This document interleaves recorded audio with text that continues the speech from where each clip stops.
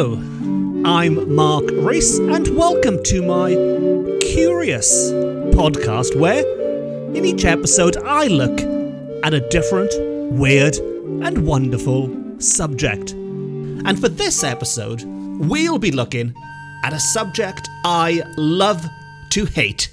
It's one of my favourite subjects, but it's also one of the most frustrating, and that is paranormal hoaxes. And for this episode, I've selected 3 long-lost ghost stories with which to illustrate this point. And they include my favourite ghost story ever, and that is a story I like to call the real-life Scooby-Doo, because it really does involve a ghost hunting dog. There was a real life dog who hunted ghosts, and I'll be telling you all about that soon. We'll also be looking at a particularly nasty ghost story, which gets a little bit unpleasant. But before we get into all the gory details of that case, let's start on a lighter note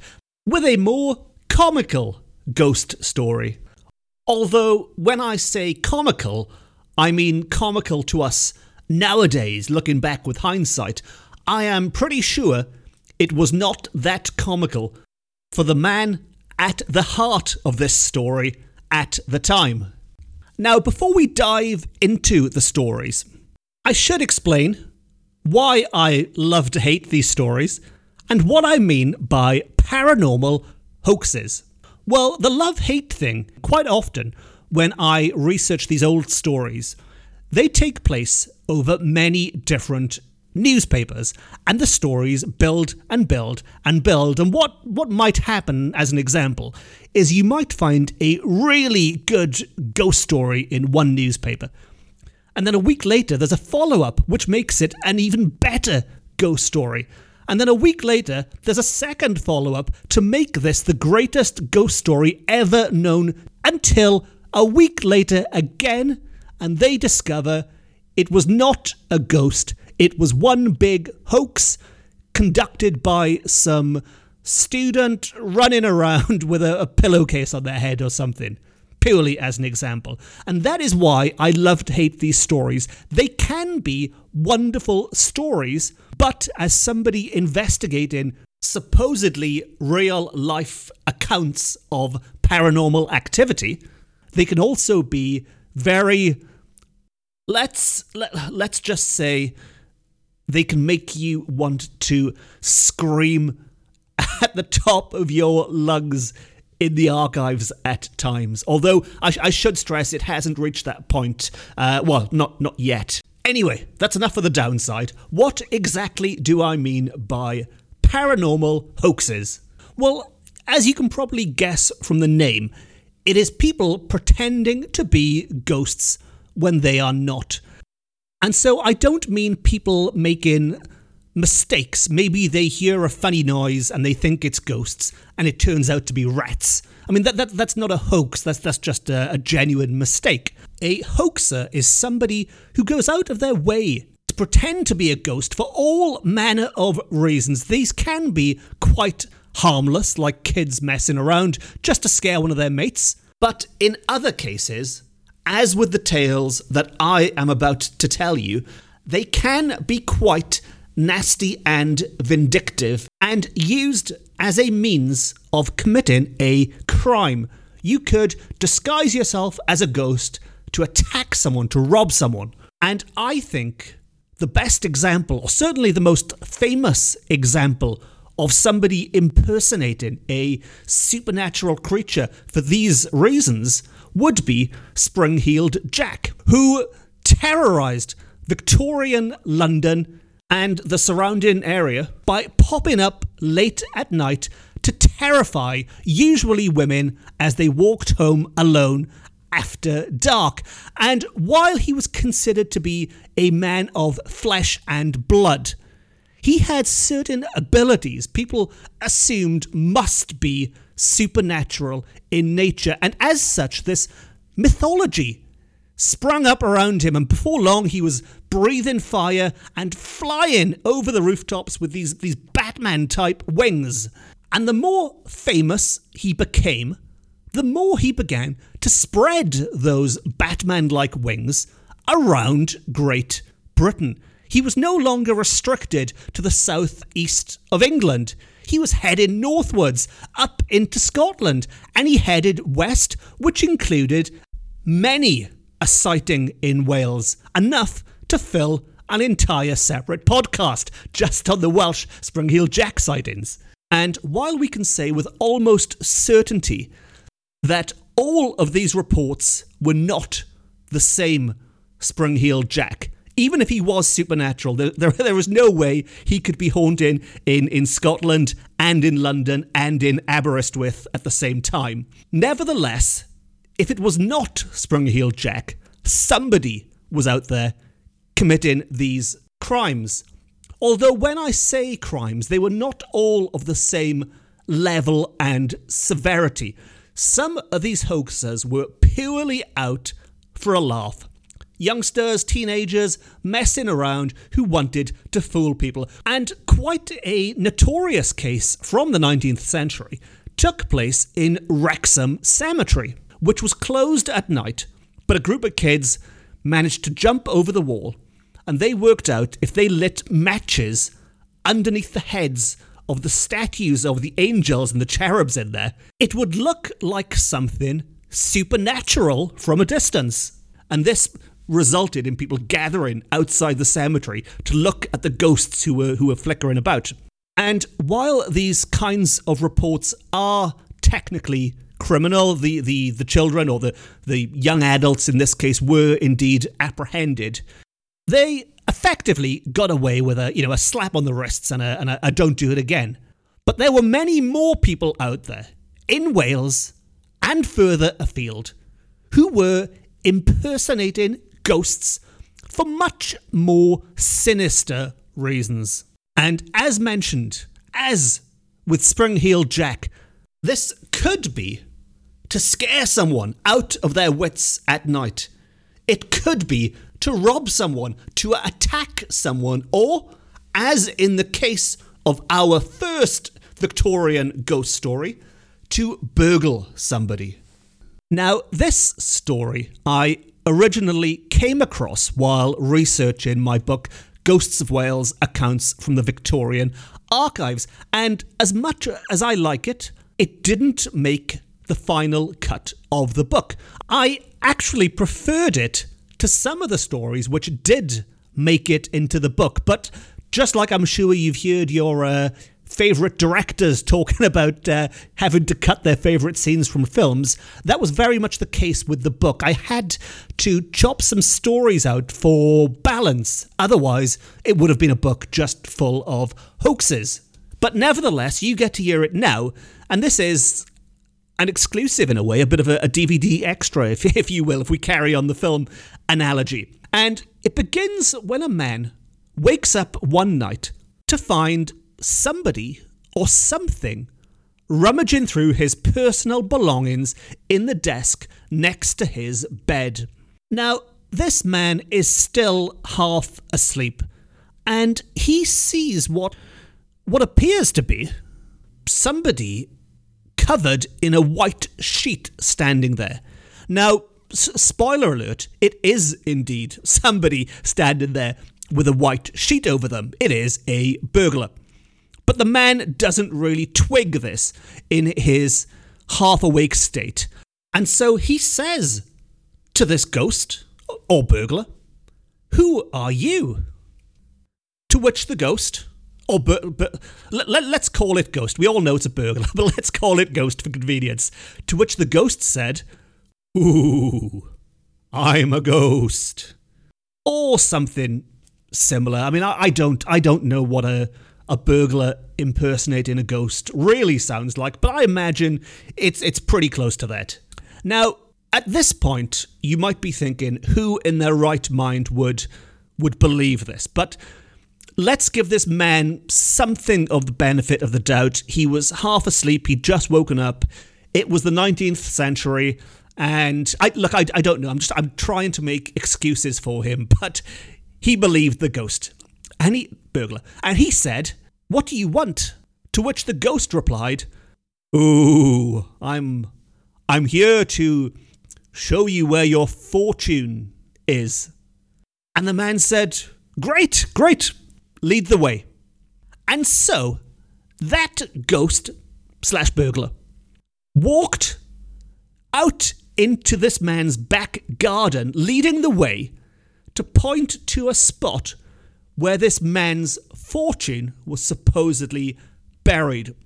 Now, I'm not going to repeat myself totally here, but if you've listened to my previous podcast about a ghost to rival Hamlet's father, you'll know about the Victorian beliefs about how they expected ghosts to have some useful purpose. And that was very much the case here, where this man, rather than just thinking the ghost was lost or just wandering around, he was hoping this ghost had a practical purpose, a message to convey. And so, when it pointed at that spot in the ground, he picked up a shovel and began to dig in his own garden in the middle of the night in search of buried treasure because a ghost told him to do so. I appreciate that by this point it's getting harder and harder to give this man the benefit of the doubt. Nevertheless, he still thinks this is a ghost, so just go with it for now. Now, with the man's back turned, digging away in the garden, the ghost thought this would be a great time to make a sharp exit. And he jumped over the garden wall and legged it down the road as fast as he could run. And he might have gotten away with it as well, until the man who was digging away turned around and he could see this ghost running away into the darkness. And the light bulb above the head moment, the moment he realised something wasn't quite right, is when he looked at that ghost running and he saw that white sheet blowing in the wind, and at the bottom of that sheet he saw a pair of workman's boots. And he thought to himself, hang on a minute, ghosts don't wear workman's boots. That can't be a real ghost. It took a while, but the penny had finally dropped. With that, he set off after the ghost. Now, the ghost was quite easy to catch because he was dressed in a white sheet covering his entire body. And so the man caught up with him quite quickly, pounced on the ghost, and they had a bit of a wrestling match, a bit of a kerfuffle on the floor. As a result, somebody called the police and, ironically, arrested the man who was being burgled for attacking a ghost, or for attacking a man dressed as a ghost, at least. Now, most of my stories from the Victorian period, I dig out from newspapers and magazines and journals and things from the time. But occasionally, you get a case like this, which does go to court, and there are court records to accompany it. And it was pretty much split 50-50, because while the burglar was clearly in the wrong, they had a very difficult job keeping a straight face and believing this man could possibly be this stupid. Nevertheless, yes, he was, and that is our first example of the kind of people pretending to be ghosts in the Victorian age. Now, the next story is a much nastier affair, and it's a good example of how the tables were occasionally turned, and rather than the criminals themselves pretending to be ghosts, they actually blamed other people for being ghosts as an excuse to attack and persecute them. Now, while I try and keep things light and fluffy, there's no getting away from the fact that there were some nasty pieces of work patrolling the streets at this time, and we have to look at everything that was going on. On the plus side, if you are of a squirmish disposition, this is a nice short story and it will be followed by my favourite ghost story ever. But first, let us go back to 1892, to Barry in the Vale of Glamorgan, specifically to Cadoxton, where a gang of would-be ghost hunters were out and about looking for ghosts to bust, with bust being the operative word here. They were not looking to detect ghosts. They weren't walking around with some Victorian PKE meter or something. The only equipment they had with them was alcohol, and they wanted to bust some heads, some ghostly heads, ideally. And it just so happened that there was a suspected haunted house in the area, which was the perfect place for them all to gather and congregate and look for a ghost. And a ghost to them did not mean the spirit of a deceased person, maybe. A ghost meant somebody they wanted to beat up for whatever reason it might be. They could say that they genuinely thought this real person was a ghost. That person is a hoaxer. Let's sort them out. And call it bad timing, or maybe they had their target in mind beforehand. But when they saw a Mrs. Mary Ann Carroll walking out and about just after midnight, right outside the haunted house, they accused her of being that ghost herself. Now, this gang consisted of 9 men and or boys, and there must have been at least one woman there, because the main ringleaders in the assault were said to be a married couple. And what I'm going to do next is read to you some direct quotes from the newspaper covering the events at the time, because this case did indeed go to court, where all the gory details were revealed. Now, it all kicked off when the male half of that married couple, spotted that poor woman, walked up to her, put his hand in her face and said, "Stand back, you ghost."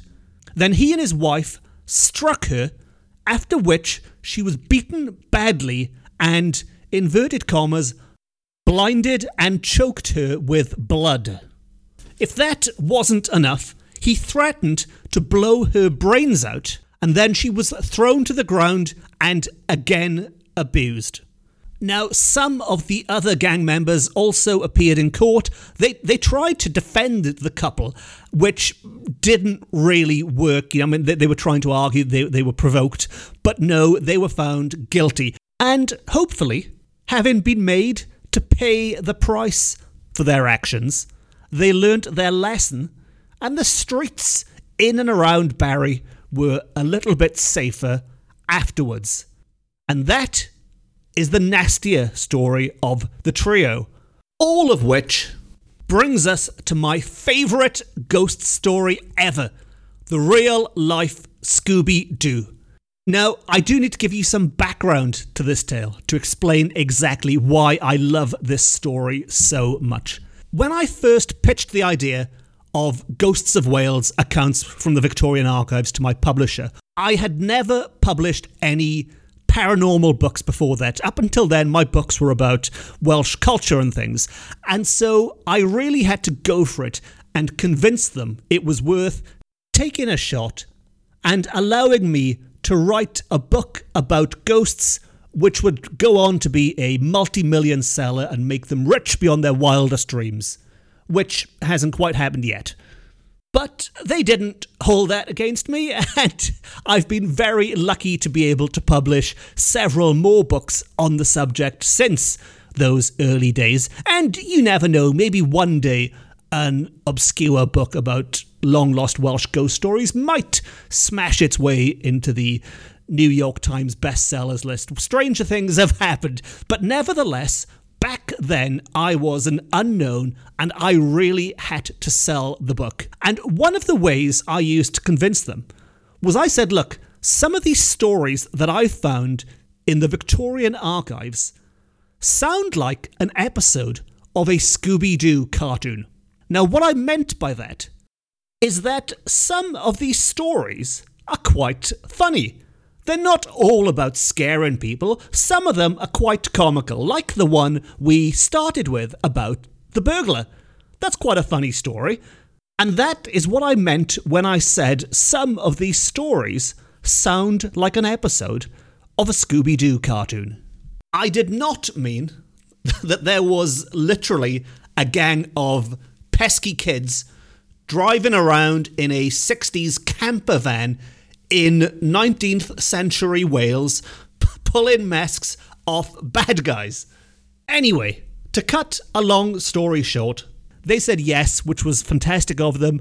I started writing the book and I went looking for ghost stories in the archives. And when I found this story, I punched the air. I was so happy with myself. But I should tell you the story really before I start talking about how happy it made me. Now, this is yet another Victorian ghost story.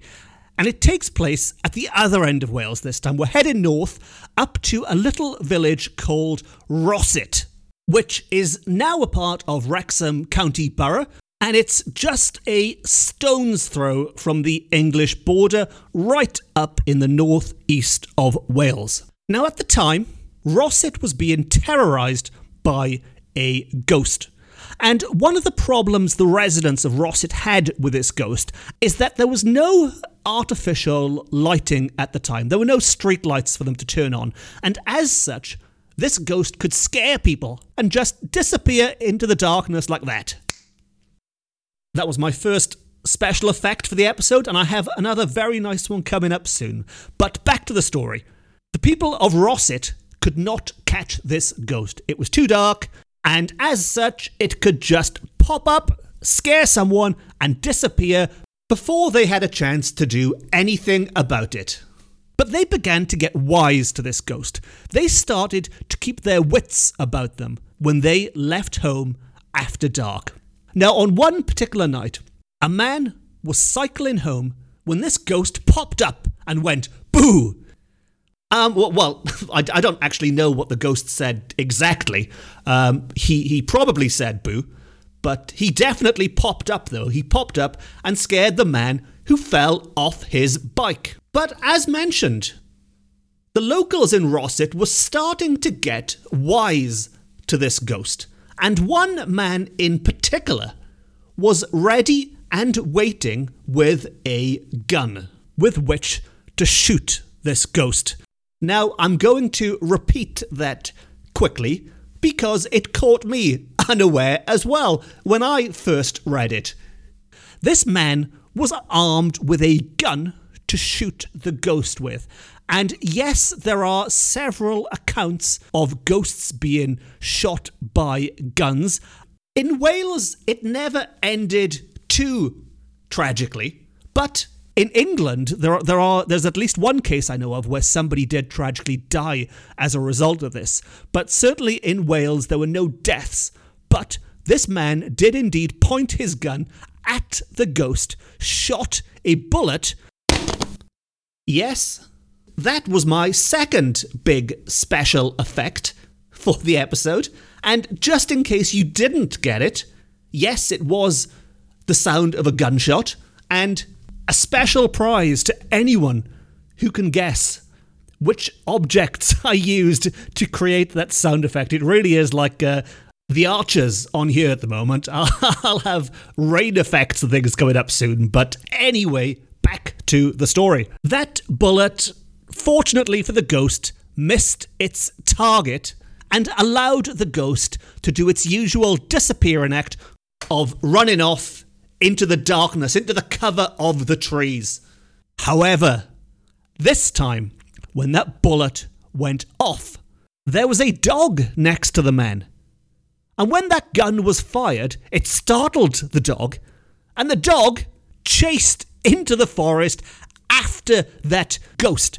And the first real inclination the people of Rossett had that this ghost was not paranormal in nature is when that dog bit the ghost's leg and the ghost went, ow, before falling to the ground, which allowed them to do the whole ripping off the mask, unveiling the villain, and catching the real flesh and blood ghost that it really was. And the reason I love that story so much, as you've probably already worked out yourselves, is that it really did contain a real-life ghost hunting dog, just like Scooby-Doo. After telling my publisher that some of these stories were like an episode of Scooby-Doo, I really had found a dog that hunted ghosts. And as you can tell by the fact that I'm still going on about it years later, I'm still feeling quite pleased myself for having found that long-lost ghost story. All of which brings us to the end of the third and final ghost story in this episode, which leaves me to ask, as usual, what you think about those stories. Do you have your own opinion on what may or may not have been going on back in Victorian Wales? Or better yet, do you know of any other real-life ghost hunting dogs, be they in Wales or anywhere in the world? If so, I would love to hear from you. Track me down on social media. It's quite easy to do. Just do a search for Mark Rees and put the word ghosts in or Wales or something, and I'll pop up on top. Or drop me an email direct from the website. And again, who knows, maybe if we get enough new stories, we can make yet another follow-up episode of crazy hoaxers pretending to be ghosts. And if you have enjoyed this episode, here's the obligatory shout out to please consider hitting the subscribe button. That way you'll never miss an episode ever, and it'll put a big smile on my face because I know I'm not sitting here talking to myself. All of which just leaves me to say thank you very much for listening.